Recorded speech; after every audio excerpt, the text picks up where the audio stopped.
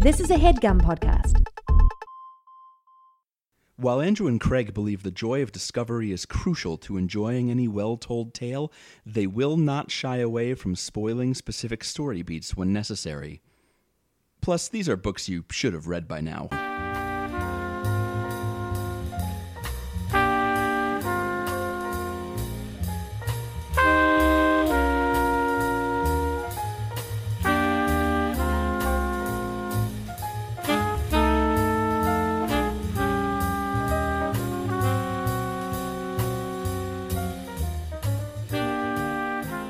Just so hungry. Hungry. That's me, hungry.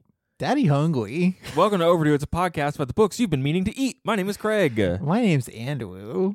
And my co-host is a baby. He's a baby. I'm a baby. Oh, he's just a little baby. I'm just a little baby. Today in Animal Crossing, I bought a pacifier to wear in my mouth, my character's mouth. Yeah, because you go clubbing all the time. And Suzanne doesn't like it. Yes. Suzanne doesn't like my pacifier. Good. She doesn't like when I say that I'm baby and I run around in a pacifier. That's good. I love finding the things that Susanna doesn't like because then I can join her in support. She's usually more tolerant of you than I am, and I love it when she draws a line. That's an interesting read on our relationship. Well, there's probably a bunch of stuff she's not tolerant of that I don't know about. There's spheres, you know? Sure. Spheres. Yeah, and her stuff is probably more serious. My stuff is like when you say weird things, and I don't like it. But she usually doesn't like it when I say, like, she didn't like Daddy Hungry. She didn't like when I premiered the follow-up, Daddy Thirsty, which is when I'm thirsty. Mm-hmm. It's a whole thing. Great. Over here all the time. Why are we talking about hunger, Andrew? Because we read the second book in the Hunger Games, Catching Fire. That's the book by Suzanne Collins, right? Catching Fire also sounds like it could be a Matt Christopher book about baseball. Yeah, he's on fire. He's heating up. Yes, this is the second of the Hunger Games books. We read the first one for the big old 400. Episode 400. So I know that we've had some new listeners join us in the last few weeks. If you have not gone back and listened to our first Hunger Games ep, it's out there for you. Go check it out. And then we'll be reading the third one, Mockingjay, for 450. I thought we were going to do it 425, bud. 425? Yeah, that's why we're reading this one at 410. Yeah, I thought that we were at like 425 right now because time has ceased to mean anything. That's okay. Yes, I'm a little confused. All right, Craig's right. I'm wrong. Listen to him. Well, hey, and this episode is only a little bit different from our normal format. We are still going to be talking about like the book all the way through and reactions to it, but both of us read it for this episode. Usually only one of us reads the book. I have never read this book before. Andrew has, so we're like partially following that rule. How long has it been since you read this book, Andrew? It's been probably like 7 or 8 years. I feel like I read it in the early 2010s sometime, like after the books had been a thing, but before the movies were really a thing. Okay, sure. So in that 2 or 3 year window. Yeah, and like the major book series from the aughts on, there is that kind of 3 to 4 year lag between everyone devouring the books and then the movies start coming out, and then maybe there's like one more book to come out. And they split the last book into 2 movies. Yeah, they did. Keep it running. Yeah. That's true. And here comes the prequel that is coming long after the discourse about either existing property has died down. And I don't know. We'll see how it's received. Yes, we shall see. Yeah. So if anyone needs a recap of this or of the series, so this book was published in 2009. The previous book was a few years before that. I don't have it off the top of my head. It's like 2007, 2008. 2007, 2008. And it is, it's YA Battle Royale. It's set in the not America of Panem, where there are... 2008. Okay. Not when the book takes place, when that first book came out. And it's 12 districts. There used to be 13, but it was destroyed. There was, in the before times, a big revolution that was quelled by the capital, which is the government, and they instituted these Hungry Games to keep the common folk subjugated, where every year 2 tributes from each district fight to the death. We met our heroes in the last book, Katniss and Peeta, and Katniss's other quote-unquote love interest, Gale. I'm sure we'll talk about that. Mm-hmm. Katniss has some mentors, Drunken Haymitch, Goofy Effie. I didn't think of a thing for her, and Fancy Cinna. And Katniss has to pretend to love Peeta in the games because it's a reality TV murder show, and they're like the star-crossed lovers. And then instead of killing each other, they are about to eat some poison berries, and then they get saved because the story's too good, right? Well, because there's only supposed to be one. Okay, so there are 2 people selected for the Hunger Games from every district, but there's only supposed to be one winner, so like ostensibly you could end up killing the person who came from your hometown with you. Yeah. But Katniss and Peeta's PR thing this whole time has been this image of star-crossed lovers, which Peeta is really into and Katniss is not as much. Not really into, or is she? But the front they present of true love is so strong and so convincing that it would cause a minor riot if they were to be torn apart, and so they both win the Hunger Games. Unprecedented. One of them is supposed to win the Hunger Games. And it makes the Capitol very mad, which is how the first book ends, right? Like we are told that the Capitol is mad at Katniss and Peeta because of the thing that they've done, and they can't do anything publicly to punish them because of the profile of winners of these Hunger Games. Yes, but they are still hopping mad about it. They are. And we are left to imagine what that might look like. Correct. And it's also, we are left to imagine how sad Peeta is to live with the knowledge that she doesn't actually, or basically will not profess any real love to him. But she was just has commitment issues. Yeah. Which I suppose makes sense for somebody of her background, but it doesn't make for a super enthralling first 2/3 of a book. No. Not from a romance angle for sure. No. So yeah, like you said, I had read Catching Fire before. You had not. And so before, well, do we want to take a break first? Well, I'll just say this book, again, it's the second of the trilogy, so we might end up talking about some of the plot and that kind of through that lens also. Of it just being like the bridge to more story. Yeah, because I think what sometimes happens in a trilogy is the first book ends up feeling like a self-contained thing because it's probably like the nugget of the idea that the author had in the first place, and then the second one is more prone to feeling like a bridge between the first part and the last part. Like it is harder to make a second book that feels like a self-contained story because it is by its very nature, like it's transitory, right? Like the beginning of a story often needs to be its own story all by itself because you're setting up so many characters and relationships. And second installments can get away with What's Up, Empire Strikes Back. They can get away with an unresolved ending that leaves you feeling like this very strong emotional reaction, but it isn't actually like a closed narrative ending. Yeah, and not all stories are great at nailing that landing. Like sometimes it's like, did the book just end? It's like the Roadrunner cartoons where the coyote or whoever just runs out past the end of the cliff, and then it's a little while before they realize that there is no more it is like that under their feet, and then they fall. You bought the Acme Products story, which was actually kind of faulty and didn't work. So I did find something interesting about just the marketing of this movie when it came out, because these movies were huge, and there was like, I've never read any article like this before. There is a Variety article that is like way down the looking glass of like advertising industry speak, where they like interviewed the marketing chief for the whole Hunger Games movie franchise, and they're just like bragging on the whole Instagram rollout and stuff. But the thing that is like, for me, just an interesting thing to think about when you think about marketing fiction of any kind is like, this book has a lot of anti-establishment, anti-power, revolutionary rhetoric in it, a lot of critique of fashion and hot, quote unquote, like high culture, like high fashion culture and stuff.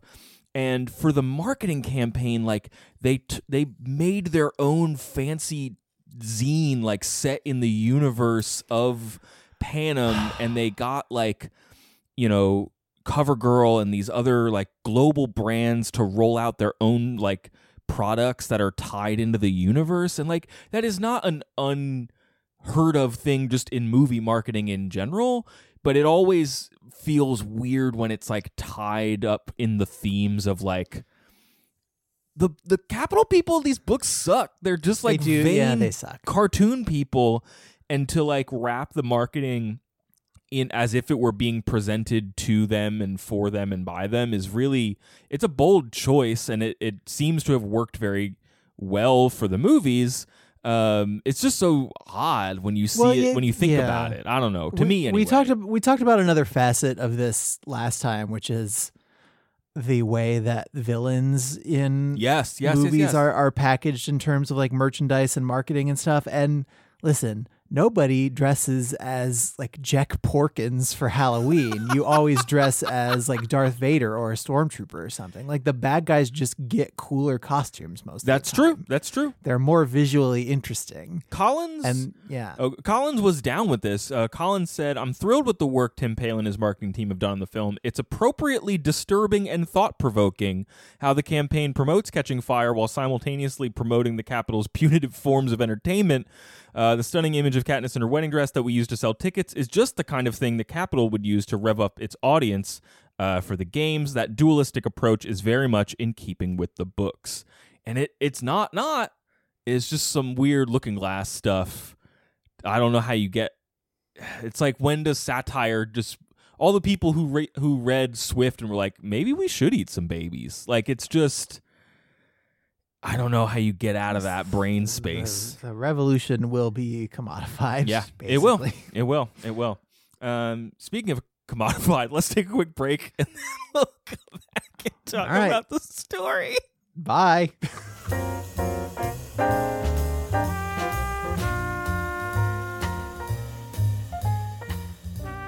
Craig, we gotta keep the economy going or the virus wins. Help. I can help. This week's episode is brought to you in part by one of our Patreon supporters, Brianna Bond, a.k.a. No Ordinary Scholar, asked us to plug her upcoming book, Queen of Thieves, A New Throne. Andrew, it's a YA thriller, and it is a mix of comedy, lighthearted fun, and emotional struggles. I've got emotional struggles. I've got comedy. And we both have lighthearted fun. Here's the blurb for the book. Dallas Ryder has lived with the pain and repercussions of her father's execution for years. Now the same government that put him to death wants her help. It's simple enough. Infiltrate the home of a black market arms dealer by conning his lonely son into falling in love with her. But she can't handle the flood of emotions that come with duping an already fragile teenager. Desperate to ensure no more lives are lost, she accepts the mission. But is it doomed to fail one way or the other? The only way you can find out is if you pre-order the book now on Amazon. I think it comes out April 24th. Or you can stay plugged in by following Brianna on her YouTube and Patreon channels. Search for No Ordinary Scholar. Again, the book's name is Queen of Thieves, A New Throne.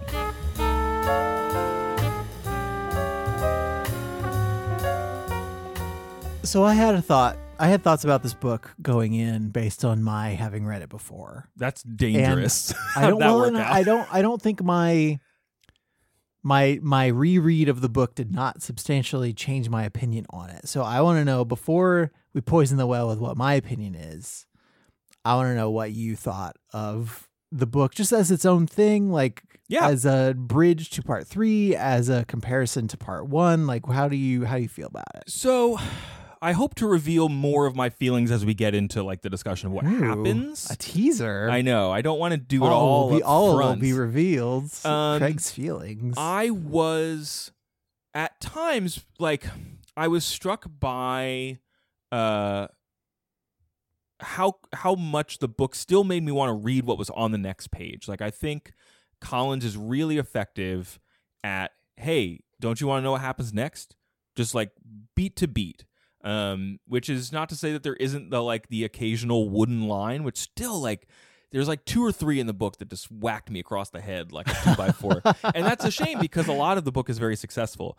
I think it is an interesting and effective build on the world building of the first book, and it raises the stakes of a lot of the initial things that the first Hunger Games lays out.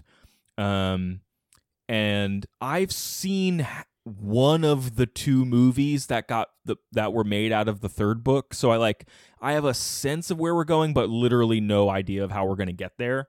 So it was really fascinating to see this book be like part how do you live as a champion in the Hunger Games world, and part, we're going to play the Hunger Games again, but different. And I honestly thought her choices of how to level up the games were smart. But here's my big, I'm not buying it opinion is I think anyone coming into this trilogy with the it's another YA series with an interesting love triangle is fooled. I personally don't buy that. Not to say that there isn't interesting kind of romantic interpersonal relationships. There are. But I do not buy that this is a will they or won't they? Who will she choose? Team whatever. There are not teams in the Hunger Games, first of all. No, well, I mean, they're only temporary teams, but then you all have to end up killing each other, which honestly, maybe Twilight would have been better if there had been a similar system in place. I think so. If only one person could leave. So I this has become a cornerstone of our show, and I really like it, the Goodreads review segment. Yeah, you were pushing for this, and it's become a good what are the people saying out there? I like to check in, and I'm particularly fascinated, I find, by 3-star reviews. Okay. Because I find them to be the most surprising and the most constructive. This is from Emily on Goodreads, who gave it a 3-star review, where The Hunger Games is a tightly plotted, fast-paced dystopian thriller heaped with romance and horror. This book is, a lot of the same. A whole lot of the same plot, redundantly similar at points, only slower moving and far less polished. Too much of the story is told rather than shown. Whole months can go by in just a few pages, yet the real action gets rolling about 2/3 of the way through the book. There were times when the story actually seemed to plod, which I think a lot of that is down to the love triangle. And Kemper on Goodreads, who also gave it a 3-star review, says, while the new deathmatch is a bigger and badder version of what we saw in the Hunger Games, it ends up seeming familiar and a letdown, kind of like The Hangover Part 2. It's the same story as before, but this time it's in Thailand. Okay. And then, just a lot of general sentiment, not loving the time spent on the love triangle, and also saying that even relevant to Twilight, like there's an Entertainment Weekly review that says, Katniss pretends to be in love with sweet-natured Games teammate Peeta Mellark, but she secretly pines for brooding Gale, a childhood friend. Except why? There's little distinction between the two thinly imagined guys other than the fact that Peeta has a dopier name. Collins conjures none of the erotic energy that makes Twilight, for instance, so creepily alluring. And I can disagree with what this reviewer says about Twilight while agreeing with what they say about the Hunger Games. Sure. I want to make sure we move into what actually happens in the book, so we can certainly we will scaffold this a little bit. I think because I have specific critiques or specific things that are aligned with what those Goodreads reviewers said. But let me just toss out what the very glowing New York Times review said for balance, I guess. Gabrielle Zevin said, Catching Fire is a portrait of how a desperate government tries to hold off a revolutionary tide, and as such has something of the epic feeling of Orwell to it, parentheses, but for kids. And I think that but for kids actually does a lot of work. Isn't Orwell, isn't that usually assigned in 8th grade? I feel like Orwell is, yes, it's not for kids, no, but it is elementary enough that it is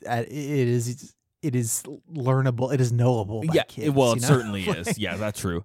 So I think the book is reaching for some stuff that's a bit bigger than what was in the first book. And part of that is by nature of you need to learn so much about how the world works in the first installment that the second one you can start to peer around a corner and go, oh no, that's actually how it works. Or, oh, I had a question about that, and here's Collins's answer to it. Remember that the series was inspired by the Iraq War going on and reality TV happening.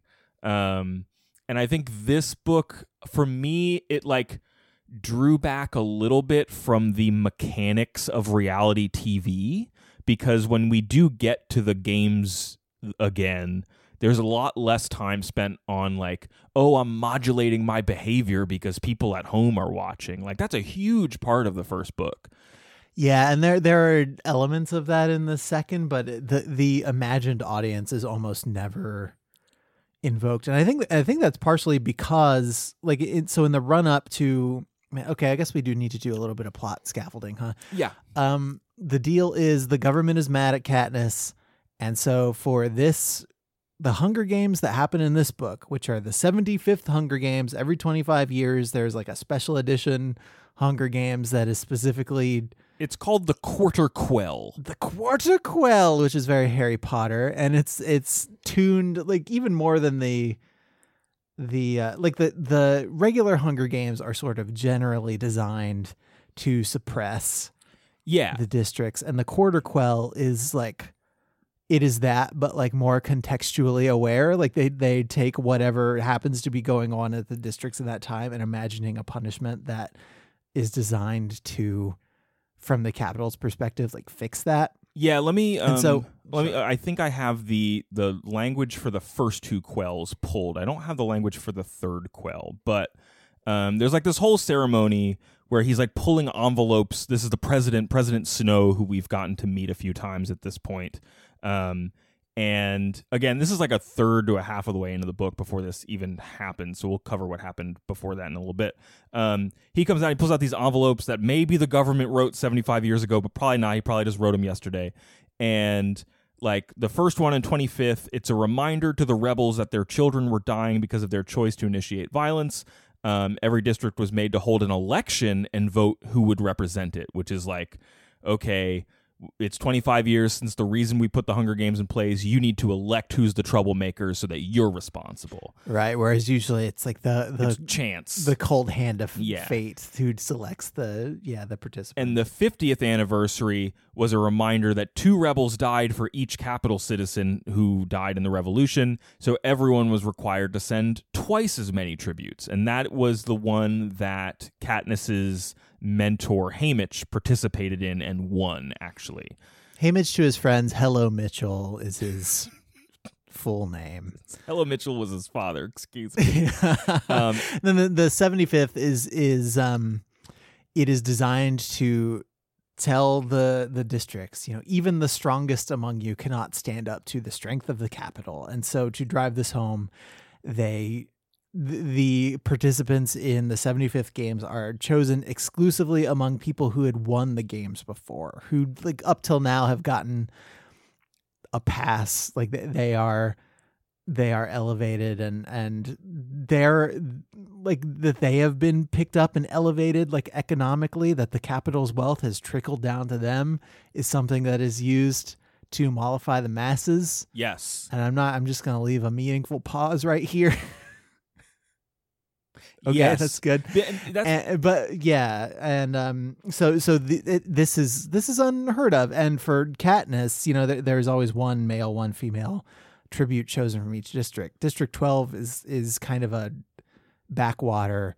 There are 2 male living tributes and 1 female, and it's her. So like she knows she's going back in. And this is probably why the games were designed this way, because the Capitol is mad at her specifically. Yeah. So the first third of the book it builds to this moment because it's like, hey, here's what life is like for a victor. And it's like going back to your hometown, especially in the poorer districts, which most of them are pretty poor. You like are this weird violence celebrity that your very existence reinforces the games, and they are going to eventually turn you into mentors, so you have to keep participating in the games. Her and Peeta are going to have to go on what is called like a victory tour, where they visit all of the districts and give some speeches and pretend to be in love because the president pays her a special visit where he's like, listen, I know you don't love Peeta. Can you imagine if the president of your country came to your house and was like, listen, I know you don't love that guy who loves you. Let's say it's Barack Hussein Obama. What if came Barack to your house? Obama came to your house? And it's like, look, I know you don't love him. But I need you to do it, and I need you to convince me. And President Snow is more evil than that, but he's like literally like, I will kill the dude that a spy saw you kissing in the woods, who you actually care about. Which again, Collins doesn't seem interested in making me believe that she cares about him. Either of them. So which? I don't even know. I don't want to make it a Team Peta, Team Gale thing. It's not. No, there's but no teams. Who are you? Who do you think is the obvious choice? If I had to make a choice, like you seem to not buy the love triangle. So what is that? Is that not buying that there's a triangle at all? Is that thinking that there is one person who it is weighted overwhelmingly in favor of? I don't buy that it's a triangle at all because Gale gets so little time in the book. Like that's the thing is, I think it is from Katniss's like background and what she thinks and feels. I feel like obviously it is Gale and the book, but the book shows us so much more Peta. Yeah. But because the book shows us so much more Peta, we get to see that they really have very little chemistry at all.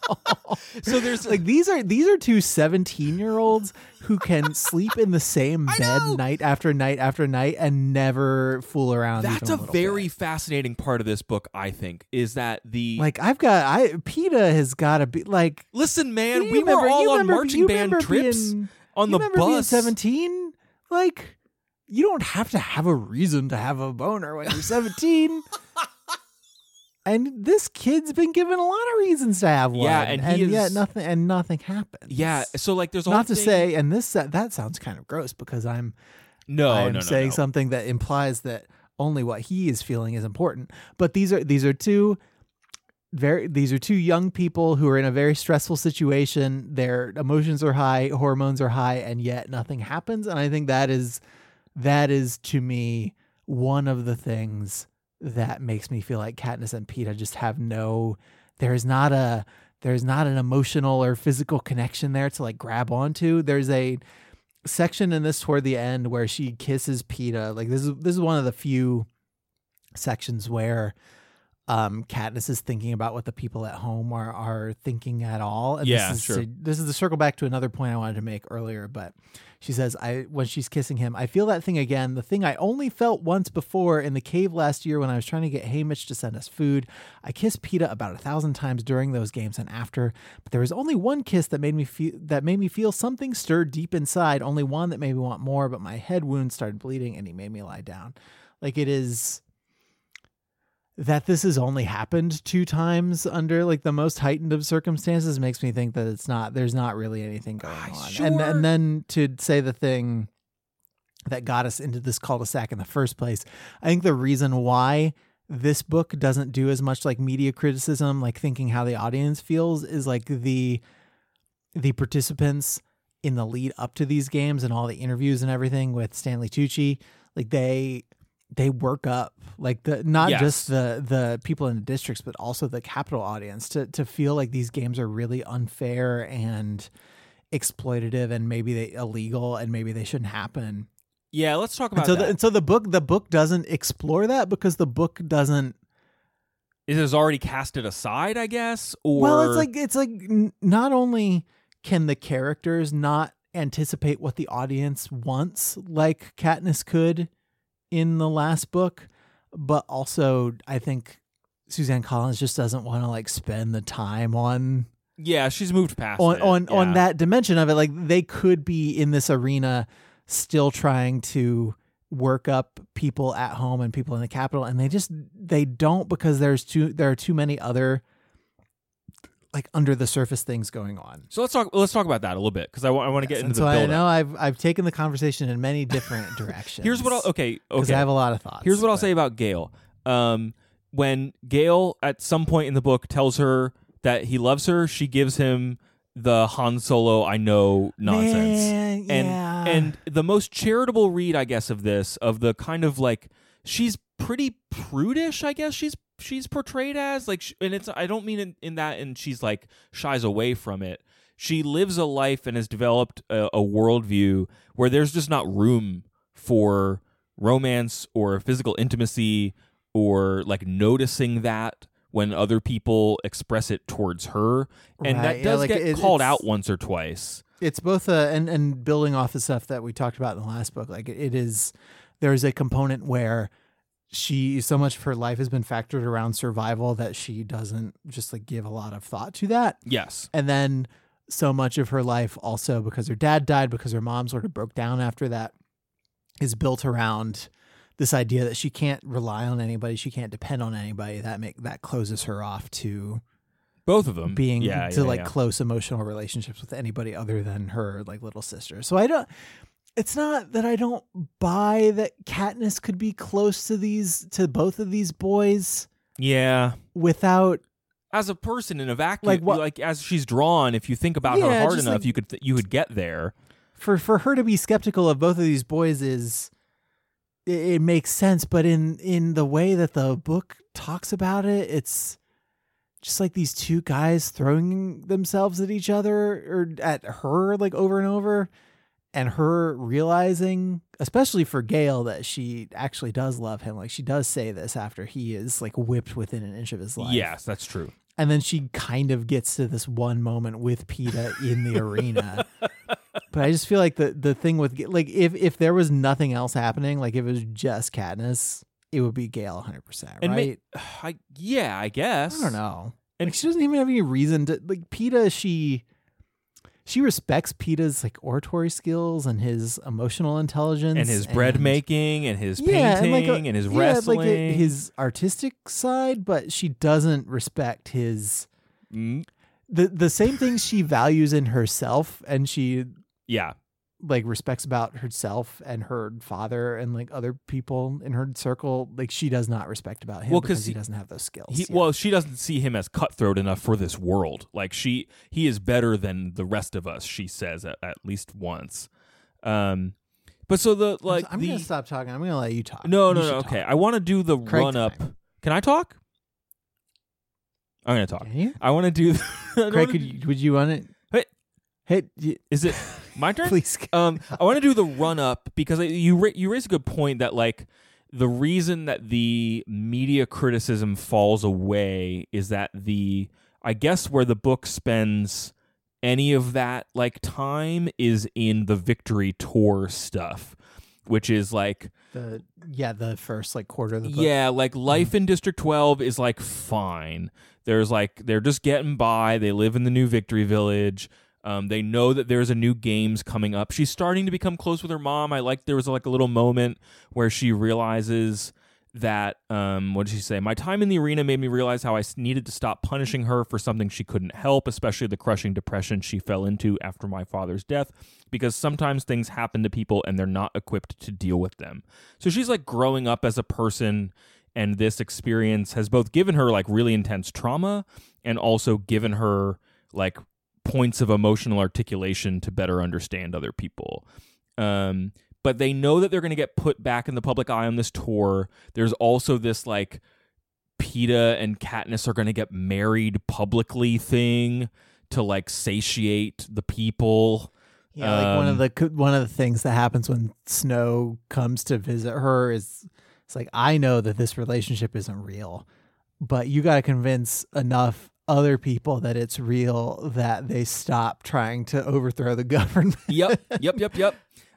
So, and one of the stops on the tour turns really bad. I think it's in District 11, where the one Rue was from? I think or that is was it one of the other ones? I think it was the one Rue was from, where like PETA gives this beautiful speech, and then she like gives a speech about Rue, and everybody starts holding up the Mockingjay 3-finger salute whistle thing, which she did not. You're conflating a few different symbols, but you're getting the. Well, yes, it's the 3-finger salute and whistle, which is like the sign of the Mockingjay. I don't remember. And like somebody gets shot, and then like a riot happens, and they get like run out of there real fast, and it becomes clear that uprisings are happening or about to happen in some of the districts. And it is inspired by them and the games purportedly, even though maybe like in this book, positions her and refers to her multiple times as like the spark that is lighting this revolutionary fire. They saw her defy the Capitol in the first book, and now people are being like, what if a better life?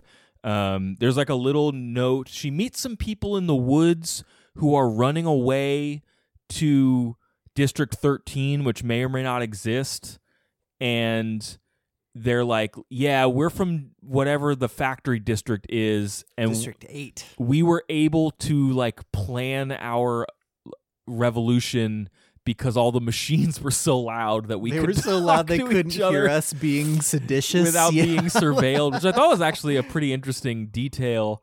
And they're like, yeah, we're gonna hightail it out of here and head for District 8 is like the blue collar manufacturing district, but like District 3 is like the Steve Jobs Silicon Valley iPhone district. Yeah, it's there is this is one of those. So there's like this big rumination in like about before we get to the Quarter Quell, where Katniss is like, yo, what if we ran away? What if we ran away to District 13? Because maybe it's out there. And she's kind of mad that maybe there's this fictional or not fictional district out there that could have come by and saved them. They were the ones who did like nuclear power and had an uprising, and nobody knows if they exist, and all the footage of them is the same like 5-minute clip used over and over again. One of the wooden lines though is she's like going off about him. She goes, if it's true, why do they leave us to live like this with the hunger and the killings and the games? And I just was like, oh no. Oh boy. It's very like, it is a teen speaking. Very like, well, it's very stereotypical like Jewish grandparent. Oh, with the hunger and the games and the games. It's pretty good. But it's man, later like she hears Haymitch talking, and the book says like Haymitch is talking, and then it says Haymitch, and then in Katniss's like close narrator brain she goes, says Haymitch, and I was like, come on, Suzanne Collins. As if the book were just her narrating to herself. But she doesn't end up running away because of the uprisings. There's like more peacekeeper presence in District 12, and that's why Gale gets beat up. Like, why does that happen? Gale, well, he gets, okay, so the peacekeepers in District 12 have been like good cops, I guess. They're cops, but people can be okay around them. But then a new bad cop comes in town and starts actually punishing people for all the things that the cops had let slide. Oh, you mean Romulus Thread? Yeah, I mean that's who I mean. I love this name. And is the way all the Capitol people have like Roman names and then totally ridiculous surnames. What is the game master's name is like Plutarch Heavensby. Yes. Ugh. It's like a Roman name. Your Capitol Hunger Games name is the last Roman orator that you read and the last brand of lip balm that you used. Nero Dove for Men. So I'm like Cicero Burt's-Bees. Yeah, Nero Dove for Men over here. What was I talking about? Oh yeah, Gale. So she and Gale like have a meetup in the woods where they go and they hunt and they hang out. And Katniss tries to sell him on this, like, me and you and our families, they need to get out of here. And Gale is like, well, think about everybody else's families. Like, when you leave, it's just going to make everything worse for everybody who's still here. Like, what if we can't convince some of our family members to leave on this, like, desperate run for it? Like, what if we can't make this happen? And that makes Katniss feel a deeper sense of, like, her own responsibility, even if it's unwanted, like her own responsibility as this, like, as a symbol, as this person who has this public profile now. Oh, I think her journey this book is moving from station to station of realizing the potency of her as a symbol. Like, it starts with the expected versions of it with her as a victor, and even then she doesn't really know how powerful that image is. And then by the end of the book, she is like being told what she has inspired, and then what she has to keep doing moving forward as this like mythical figure. Yeah, and one of the things that I find unsatisfying about this is that journey I don't think is very satisfying. I think that she reluctantly does something because she's a symbol of the revolution like 6 times. Like there is no, she keeps having the same epiphany over and over. I feel like where, I am a symbol. People are looking to me. I am a symbol. People are looking to me. And she keeps trying to draw back and make things smaller in a way that I think is like, do it a couple times and it feels real, but like keep doing it for the entire length of a novel and you just get frustrated with her, I think. That's a fair critique. I think I was not keeping score, and maybe if I had, might be closer to your opinion. I think I was noting and maybe it doesn't stand up over the course of the book, but it does feel like the last one was about like, what if you're a pawn in a form of government control, and this one builds towards what if you're a pawn in a revolution. And yeah, it doesn't engage meaningfully with Katniss's own sense of responsibility or not. Like, she still gets to rail against a bunch of other people's choices, and that I think Collins does well, but it doesn't give her necessarily meaningful growth. Yeah, right. The other thing I find frustrating is that Katniss herself admits that other people are better at this than she is a bunch of times. Like she acknowledges, just to take Peeta and Gale as examples, like she fully admits that Gale has like a deeper strength in his convictions. Like he believes it more. Yeah. And Peeta is just like better at the public facing parts of this by a pretty wide margin. He is more comfortable in front of an audience. He's more comfortable inspiring people. Like anytime she does this, it feels like it's kind of by accident. And then she realizes that she did it after the fact and gets horrified by it. But like Peeta actually knows what's going on and how to what's the word I'm looking for? It's not quite manipulate, but when you can keep a crowd, Yes. What am I thinking of? Command a crowd. He can, something like that. He knows what they want to hear, and he also knows how to like instill it with a little bit of what he wants to say. Sure, yeah. He knows how to persuade people. So like we do a little Rocky montage once the quell is announced, and this gets to something that Goodreads review said like multiple times in this book. There is a like, and then we were on a train for a week, and then we were, training in the woods for 6 months. And then we get to the games again, which again, she kind of speeds past a lot of the traditional trappings of the run up to the games because everybody's a veteran.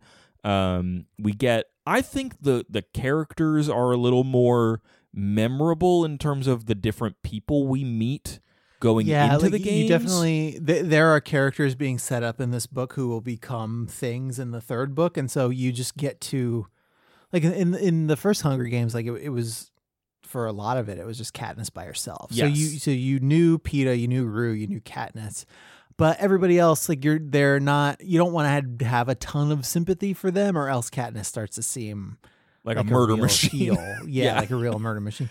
But in this one. And this is something Collins does that's smart. Like a lot of these people have been doing the like Hunger Games victors circuit for decades, and so they know each other and have become friends with each other. And suddenly, so in a normal Hunger Games, like at best, the people from the same district would know each other and have feelings for each other, but nobody else would. And so now you've put together all these people who have known each other and respected each other for a long time into the same murder arena. Yeah. And yeah, so Collins has more reason to make some of the characters better drawn and like and make us the reader like feel more things about and she does it pretty quickly. Like most of them have like one sentence blurbs that are pretty memorable. There's like Finnick, the big hot Poseidon dude.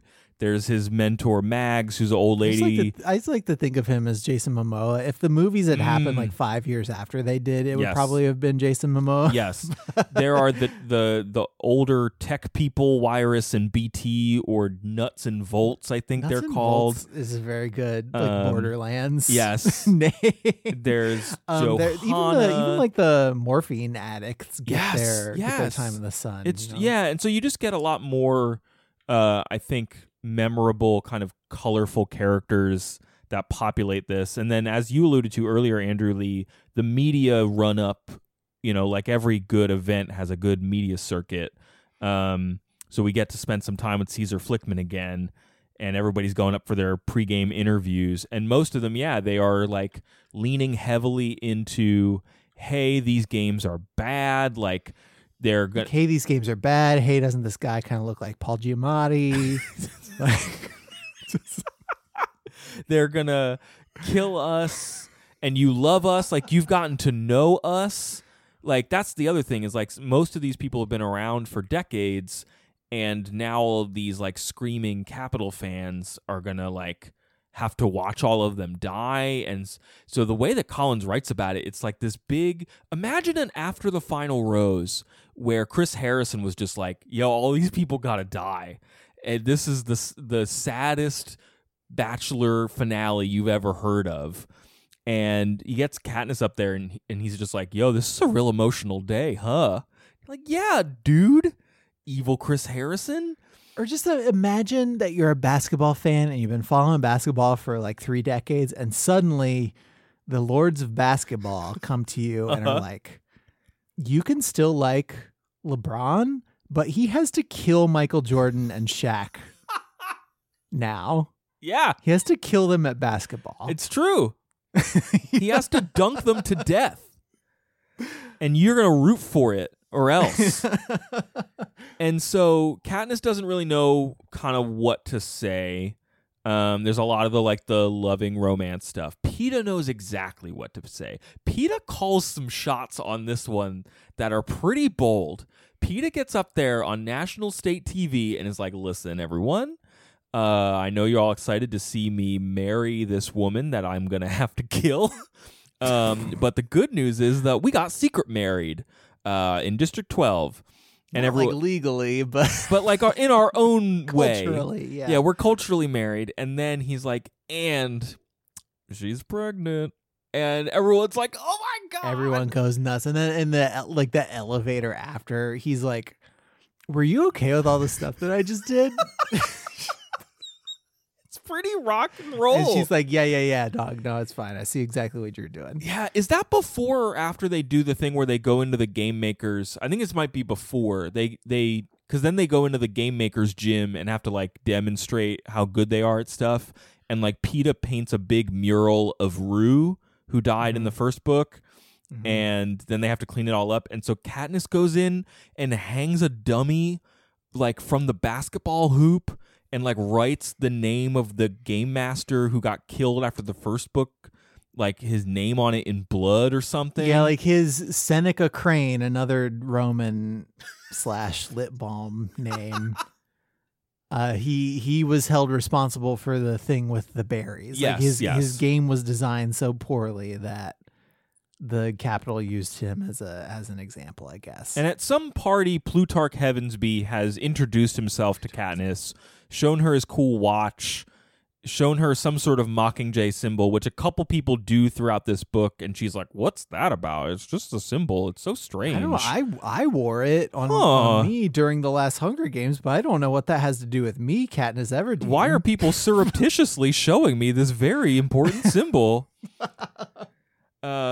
And so then they go into the games, and right before the games, we didn't even talk about like the big flaming wedding dress thing, but her friend Fancy Cinna, played by Larry Kravitz in the film. Larry Kravitz. He made her this cool wedding dress, and then it lights on fire and is like a design of a burning Mockingjay, and that's like this big revolutionary image. And so right before the games, of course, as she's waiting to go up the tube into the arena, they beat the crap out of him and carry him away, which is very sad. And it kind of puts her on edge. So how are the games different in this one, Andrew? Walk me through the setup of the 75th annual Hunger. Describe the map. Maybe give me some hot strats. Sure. And so and one of the interesting things is I think that Suzanne Collins has actually put a lot of thought into like the design of the games, which is, I don't want to say it's fun because it's not, but it's a murder machine. It feels overthought in a way that some of the other parts of the book feel underthought. Oh, fair. But it's like a sort of a Gilligan's Island or like a Far Cry sort of tropical setting. Yeah. Uh-huh. So in the first two Hunger Games, the two references, Far Cry and Hunger Games or Gilligan's Isle. So the first game was like it was mostly like a woodland setting. Yeah. Like it was something that Katniss would feel kind of at home in. Mm-hmm. And this one is like there's a lot of water, which is what's the name of the Trident guy? Like Finnick. Yeah, Finnick. He's from District 4. District 4 is like the fishing / it's the water level, basically. It's Florida, maybe? I don't know. This used to be America. I'm not sure where Finnick is from, but it's a place that the people from District 4 are really like at home in because it's water. So it is this big circular lake, and then there's like a beach around that, and around that, like the outer circumference is like a jungle surrounded by a force field. And the force field is alluded to earlier in the scene where Nuts and Bolts like point out the weak spot in a force field around a game maker. So like clearly this is going to be important later, but we don't know how or why. And I think also in the lake, Andrew, there's like spokes of beach or something that people can run along. Yeah, right. Like there are these little bits of land, and so as all the participants keep participating. Well, I just kind of cornered myself on that one.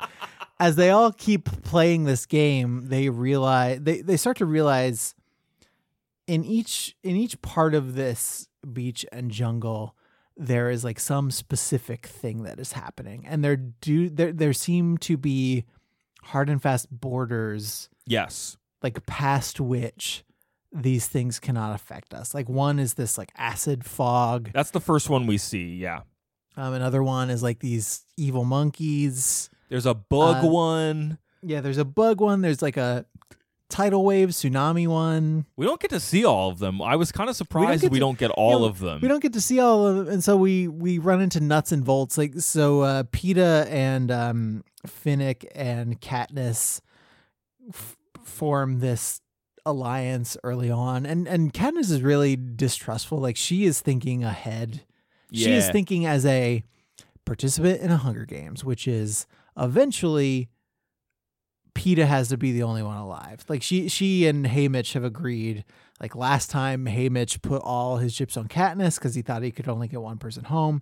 This time, we are putting all our chips on Peeta, and so she, from the outset, is thinking, okay, I can make alliances, but I need to turn on these people before they can endanger Peeta. Mm-hmm. Mm-hmm. And so it makes for some really uneasy alliances. And Finnick is a friend of Haymitch. Like Haymitch vouched for him, and she doesn't know what to do with that. He seems like an okay dude. Yeah, he does. He seems like a real mensch. Yeah. But they're the initial trio. They get his mentor Mag at some point, who dies in the fog. Yeah, she is a very early like Hunger Games winner. So she's in her like 70s or 80s, and she has some situationally useful skills, but she is 70 or 80 years old, and she just is not up to this anymore. Yep. So she's kind of used as a human shield at one point, more or less. But they run into Nuts and Bolts, and their party slowly gets bigger, and one of them is the one who keeps repeating like tick-tock, tick-tock. Yeah, that's Wirus, I think is her name. And that combined with this like flash of a watch with the Mockingjay symbol on it that Plutarch Heavensby showed Katniss leads them to realize that this arena is set up like a clock. And so like the 12-1 wedge has one thing in it, the 1-2 wedge has something else in it, and going all the way around, like every hour on the hour, not even on the hour, but like every hour at a reliable time, the same thing happens in each section of this map. Yes. And there's no there are no resources really out there. There are animals that you could go hunt in some of those wedges.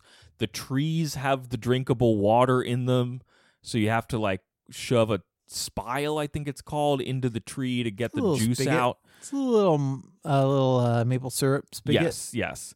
But they do end up kind of back on the beach. There is seafood that they can eat. Someone named Johanna, I don't remember what district she's from, has joined them, and they don't trust her either, but she's with them for the time being. Well, Finnick seems to trust her, but they don't fully trust Finnick.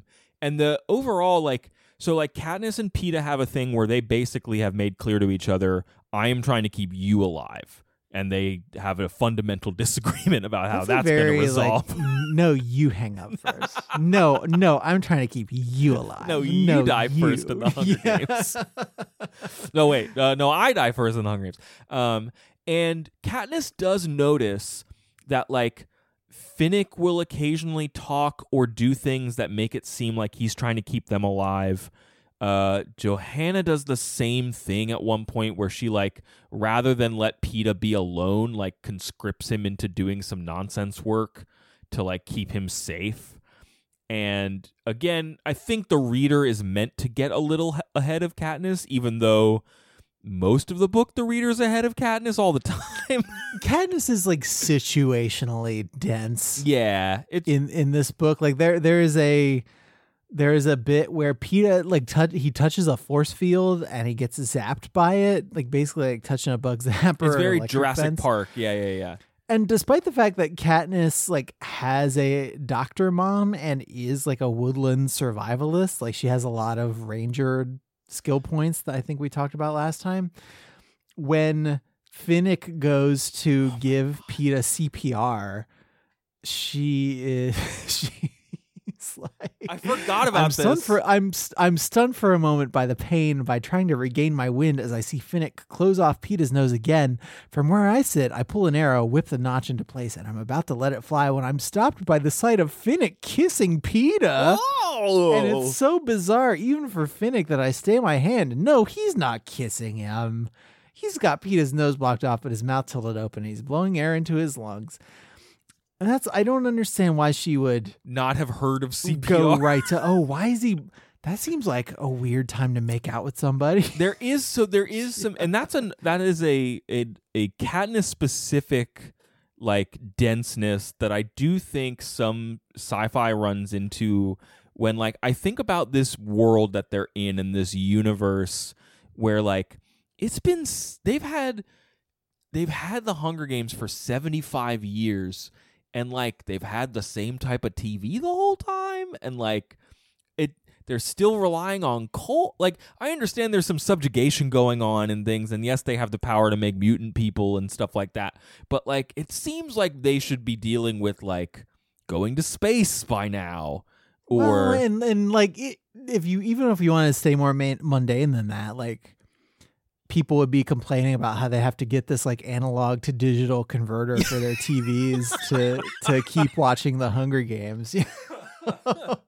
I think it's meant to be more they rolled out HD and everyone got confused. Where the H stands for hunger definition, of course. Yeah. But no, I think it's meant to be more like Soviet vibes. Yeah, where sure. Everybody getting the same thing is meant to deter the innovation technology, and, the technological innovation that means we all need to buy a new TV every 4 years so we can keep watching Netflix. Oh man, I don't know, man. I don't know. YouTube works on my TV now, so that's cool, I guess. Anyway, so this group is some other people get whittled down. They fight some other people. The Katniss kind of does the math. They're getting deliveries of bread, which we later find out means something. But they're kind of they're doing okay as a group, and Katniss does the math that there are fewer enemies than there are this group left. And she's not really sure what's going to happen when they finally split up, but first they have to kill the enemies. So they work with BT to when the thunder strikes, they're going to use the special gold wire that he knows about, that he has as his weapon. His like speaker wire Yeah. that he's got. To carry... They describe a big spool of gold wire, and I'm like, man, I think I have some of that. Yep. I think you need to get some banana plugs for the end of that bad boy. He's gonna. You can just use like electrical tape. It's fine. You're gonna run that from the tree. Yeah, maybe if you live in District 12, you use electrical tape. That's how I get my TV working in District 12. They're gonna run the electricity into the water, presumably when their enemies come in to get some food, and that'll fry them and kill them. And that sounds like a great plan. That Katniss is like, I guess I understand it. Let's go for it.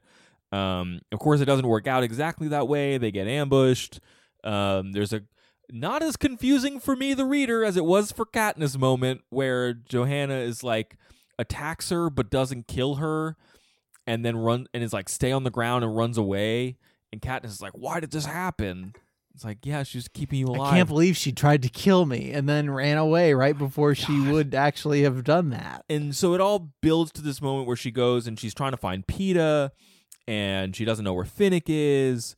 And she does find BT, who's like fried on the ground, and he was clearly trying to stab the force field with a knife tied to the wire in time with the lightning. It's very like Back to the Future. Like we have to do it exactly when the lightning strikes. You have to zap that. You have to zap that force field with a billion gigawatts or whatever. And she does. She remembers Haymitch telling her to remember who the real enemy is, and like.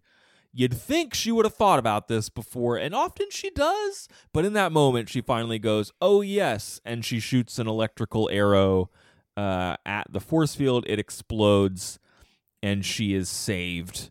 And it is revealed in one hell of an info dump that this was quite a last chapter. It was a revolution all along, and I guess that gets to what I said earlier, that, like, it is a book about Katniss being a pawn again, and so much of that is hidden from Katniss in a way that is also hidden from the reader. I don't yes, you can tell that something funny is going on, but the plan itself is like, Collins is like, no, I'm not going to tell you any of that, bro. Like, this is over here for me. The book just ends so abruptly because you're dealing with everything from Katniss's perspective. And from like all of her knowledge and her instincts are guiding her to just treat this like another Hunger Games.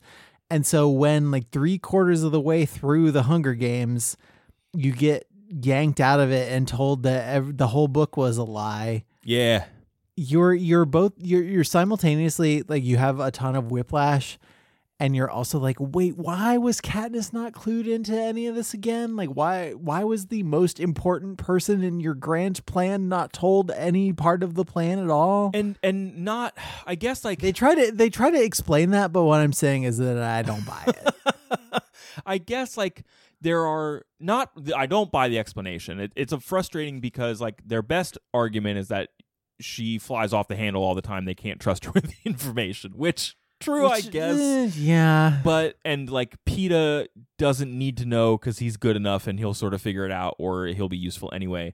I just feel like, so the second the Quell is announced, all of these tributes are like, okay, well, let's take advantage of this opportunity. We're all going to be in there together. We can figure something out. It's the tributes from like 7 or 8 districts who all are like, what if we did the most obvious thing in all of our... Like, all of our districts seem really into sedition right now. Yes. Like, how can we harness that? Yes. And Katniss is like, how do I keep Peeta alive? Yeah. And so how do I keep Peeta alive in this totally by the book Hunger Games that I'm participating in? And so I think a broader critique I have of this book, or at least a thing I think keeps it from doing everything it wants to do, is the brevity or the attempt at a like rockin' story that just moves. Like, Collins could have written a much purposefully like slower book, because I think the slower parts of this book don't work because that's not what she's good at necessarily. Right. Yeah. And so I think if this were a spacier, and I mean that spacier in the sense that she's taking more time to develop some of her ideas, you might have more of Katniss's betrayal at the end. You could move that further. You could explore a little bit more her feelings about Peter and Gale. Like, there's just, in the interest of it being a like action-packed sci-fi thriller, I think it undermines some of the character work that she is clearly like interested in. And she just doesn't leave herself time for it, I don't think. Like TikTok, it goes too fast. And it is a cool game. I do wish that I see why it doesn't take up more of the novel, because as you said, like, we've been there, done that a little bit. So the novelty of the murder game has worn off. So she really tries to boil it down to the what is novel about it for both Katniss and for us. Yeah, like I feel like she spends a lot of time making a version of the Hunger Games that would surprise an audience that had already read the book The Hunger Games, but it didn't matter the whole time. It didn't. No, and that's true. It feels like more attention was paid to making that Hunger Games surprising than was paid to making the overarching plot feel surprising. Well, yes. Or like it made any sense at all. I don't know. Yeah, and I find again, I am kind of on board with the impact or the intended impact of, oh, she was being used again. Like, I think that is an interesting... I think that would have been interesting if it had been handled. It's so rushed, and then the book ends. It could have gone on for a little bit longer, I think, honestly, and maybe that would have helped if it weren't like Katniss gets up from a hospital bed, learns everything that just happened, like punches Haymitch in the face, and is then like end of book. That would have fixed us here a little bit, but I do think that the world building is still interesting. That's what I was gonna say. I also think that the first half of the book where Katniss is talking about how calming it is to like go to sleep with Peeta in the same room and like doesn't for once have teenage thoughts about it, like not even like concern over how either of them feel about it, is very just like, we guys gotta keep this book moving, huh? Yeah, no, if it sounds like we're discussing this mostly through a like heterosexual frame where two people of an opposite sex must feel some kind of sexual feeling about each other, I think if we are doing that, is because the book only works if you buy into that. Yeah, that's true. The book doesn't have a lot of space for that. There's no discussion of Katniss being like asexual or anything like that. Like she is tentatively interested in two boys, and the book wants us to buy into, will she pick one of those boys? Not maybe Katniss is interested in things other than sex because of the horrible world that she lives in. The book in. assumes that we are also reading a romance story. Yeah. That's a good way to express that. It's not called The Horny Games. No, it is. That would be a different book. Let me just do a quick Google real quick. While you do that, I'll just see if Chuck Tingle's got it. Oh my good God. I don't want to say what I want to say because it's more serious than what you're Googling right now. The Horny Games, free porn games. Hornygamer.com, The Horny Games. Yep, definitely. The Horny Games, adult Android game. The Horny Games, free horny mobile porn video, 74 X hamster. The Horny Games - online sex games - games of desire. The Horny Games MP4 video recording. Okay. So God, I'm so sorry that we're past the golden age of like the jib jab flash game. You know, like that's what I want. Yeah. On a serious note, let me give us one more serious note, and then I think we can get out of here. The thing in the games that I thought was the most like, if I think about it, I get kind of like, that's messed up, is the wedge in the forest that has like the jabberjays in it, Andrew, the one where like the birds that can mimic human speech that I guess Finnick and Katniss get trapped in, and all the birds do is just scream like they're being killed as the voice of whoever they care about the most. Right. And that is just some real psychological horror stuff. That is the furthest the book goes in terms of exploring Katniss's like PTSD, which does crop up a couple times throughout the book. Though I don't think it's a thing that Collins is like super interested in, or at least isn't giving equal weight to. Which she could, because it would like fit. You're making I've got an unserious thing that I need to share with the class face. No. I just made the mistake of clicking the images tab on my horny game search. Okay, great. Don't pay no attention to me. Okay. That's it, I think, for this pod. I'm excited to see where this goes because like I have some images from a movie I saw 10 years ago in my head, and I don't or whenever it was, and I have no idea what they map to at all. Sure. So I'm interested, and I don't think there's any games in the next one. There's not like an explicit Hunger Games in the next one. If I am... Right. Yeah, it's not like a thing where President Snow says like comes down. You can kill me if you from play the these mountain and says if you can beat me at my own Hunger Games, then you will win the government.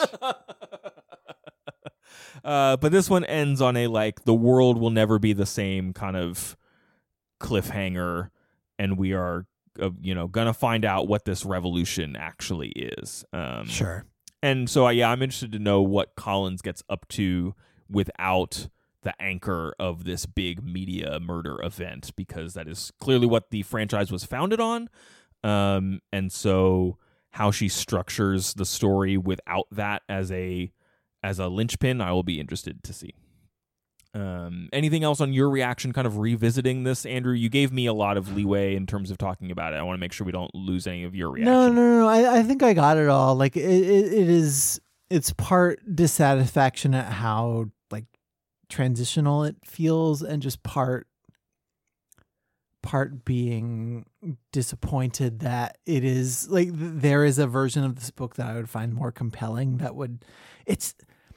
Collins knows what she's doing. It's just I wish that some priorities were shuffled around a little bit. Yeah, there's stuff in this book that I think about, and I'm just like, that's really interesting, and I'm going to sit and think about this. But then she spends 10 pages talking to Gale, and I'm like, what are we doing here? I also just... The fact that the Hunger Games... Like we are meant to think that they are empty and horrible and a symbol of oppression and like the worst thing that has ever happened to humanity, and yet it is the most like thoroughly considered thing in this book. And the fact that I'm more interested in the mechanics of the terrible Hunger Games than I am in any of the like character relationships, just it seems like a thing that should have been sent back to the author in just like the editor should have said, hey, I'm going to underline some stuff in red for you, and you need to like rejigger a little bit. Yeah.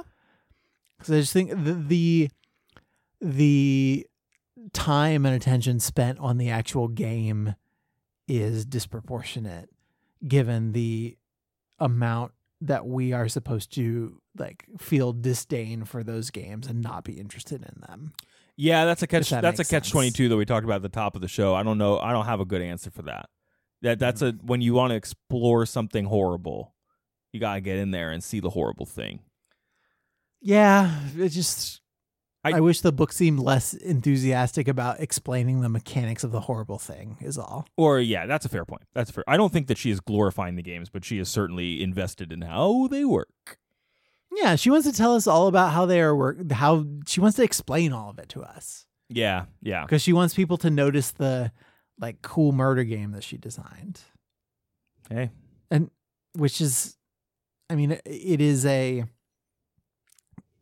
universe, if you're considering what this game is supposed to make the people who are watching it feel, it's super interesting and well designed, and it does everything that she intended it to do.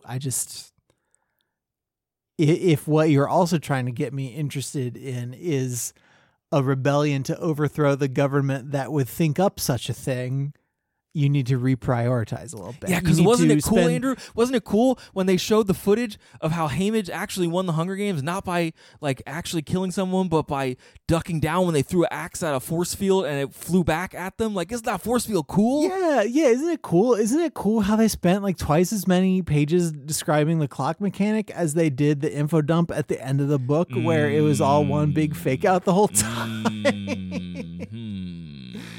It is about the weight. It is not about the amount of stuff and like the subject matter. It's not about what's in the book. It's about just what I feel is like just disorganized priorities, you know? Yeah. Like, I think you got to take a couple points out of Murder Game and put them into like protagonist sympathy for me. Fair. We'll see how it lands in the next book. We're going to do that one for 425. So you got to listen to all the episodes between now and then. So in case we talk about these books, you know how we're feeling. You love to put an episode about a separate, unrelated book in the middle of some of our episodes sometimes. Yeah. You know? Mm-hmm. You have to tune in. You might not, who knows? We might be talking about Pale Fire, and then all of a sudden, Hunger Games thoughts. Like, you got to, and listen, you got to go back and you got to listen to the Hellboys episodes that we put out over the weekend, because maybe we're talking about Hunger Games there too. Like, if you're that's for the ARG. So yeah. Welcome to. Yeah, if you know the answers to the riddles in our ARG, you can send them to overduepod@gmail.com. If you have pieced together all of the clues, Mr. Policeman, you can send them to facebook.com or twitter.com/overduepod. I want to thank, this is definitely a code. I want to thank MB, Megan, Graham, Lee, Casey, Carly, Natalie, Sean, Rob, Gloria, Hannah, Mitzi, Cheyenne, Sutherland, Anna. Only those people, and in that exact order, because that unlocks the secret episode later. Yeah. I mean, like, pay attention to every third letter and every third word. Yeah. That's the clue. That only Andrew says on odd episodes. Yes. Yeah. Andrew, I know there are clues in our website. What can people find there? If you go to overduepodcast.com and pay attention to the exact sequence of numbers that you see in the URL slugs on every page posted on a Tuesday, you will find all kinds of secret information, including our Apple Podcast page, our Google feed, RSS, all that stuff. We're also on Spotify and Stitcher if you are trying to 100% the ARG. Not even going to tell you what kind of clues that you need to look for there, because I think it should be pretty obvious to people who are paying attention. We've also got a Patreon page, patreon.com/overduepod. Of course, we are a free-to-play ARG, but if you do pay us more money, we will give you more clues.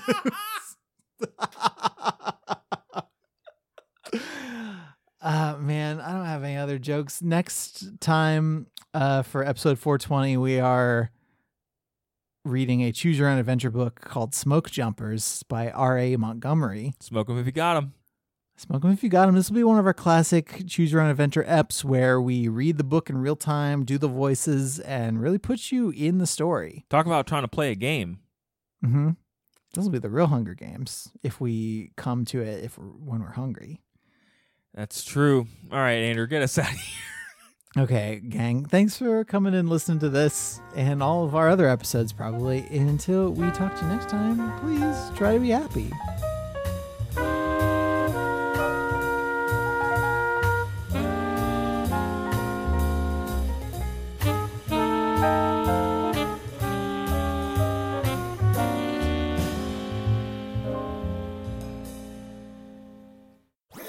That was a HeadGum podcast.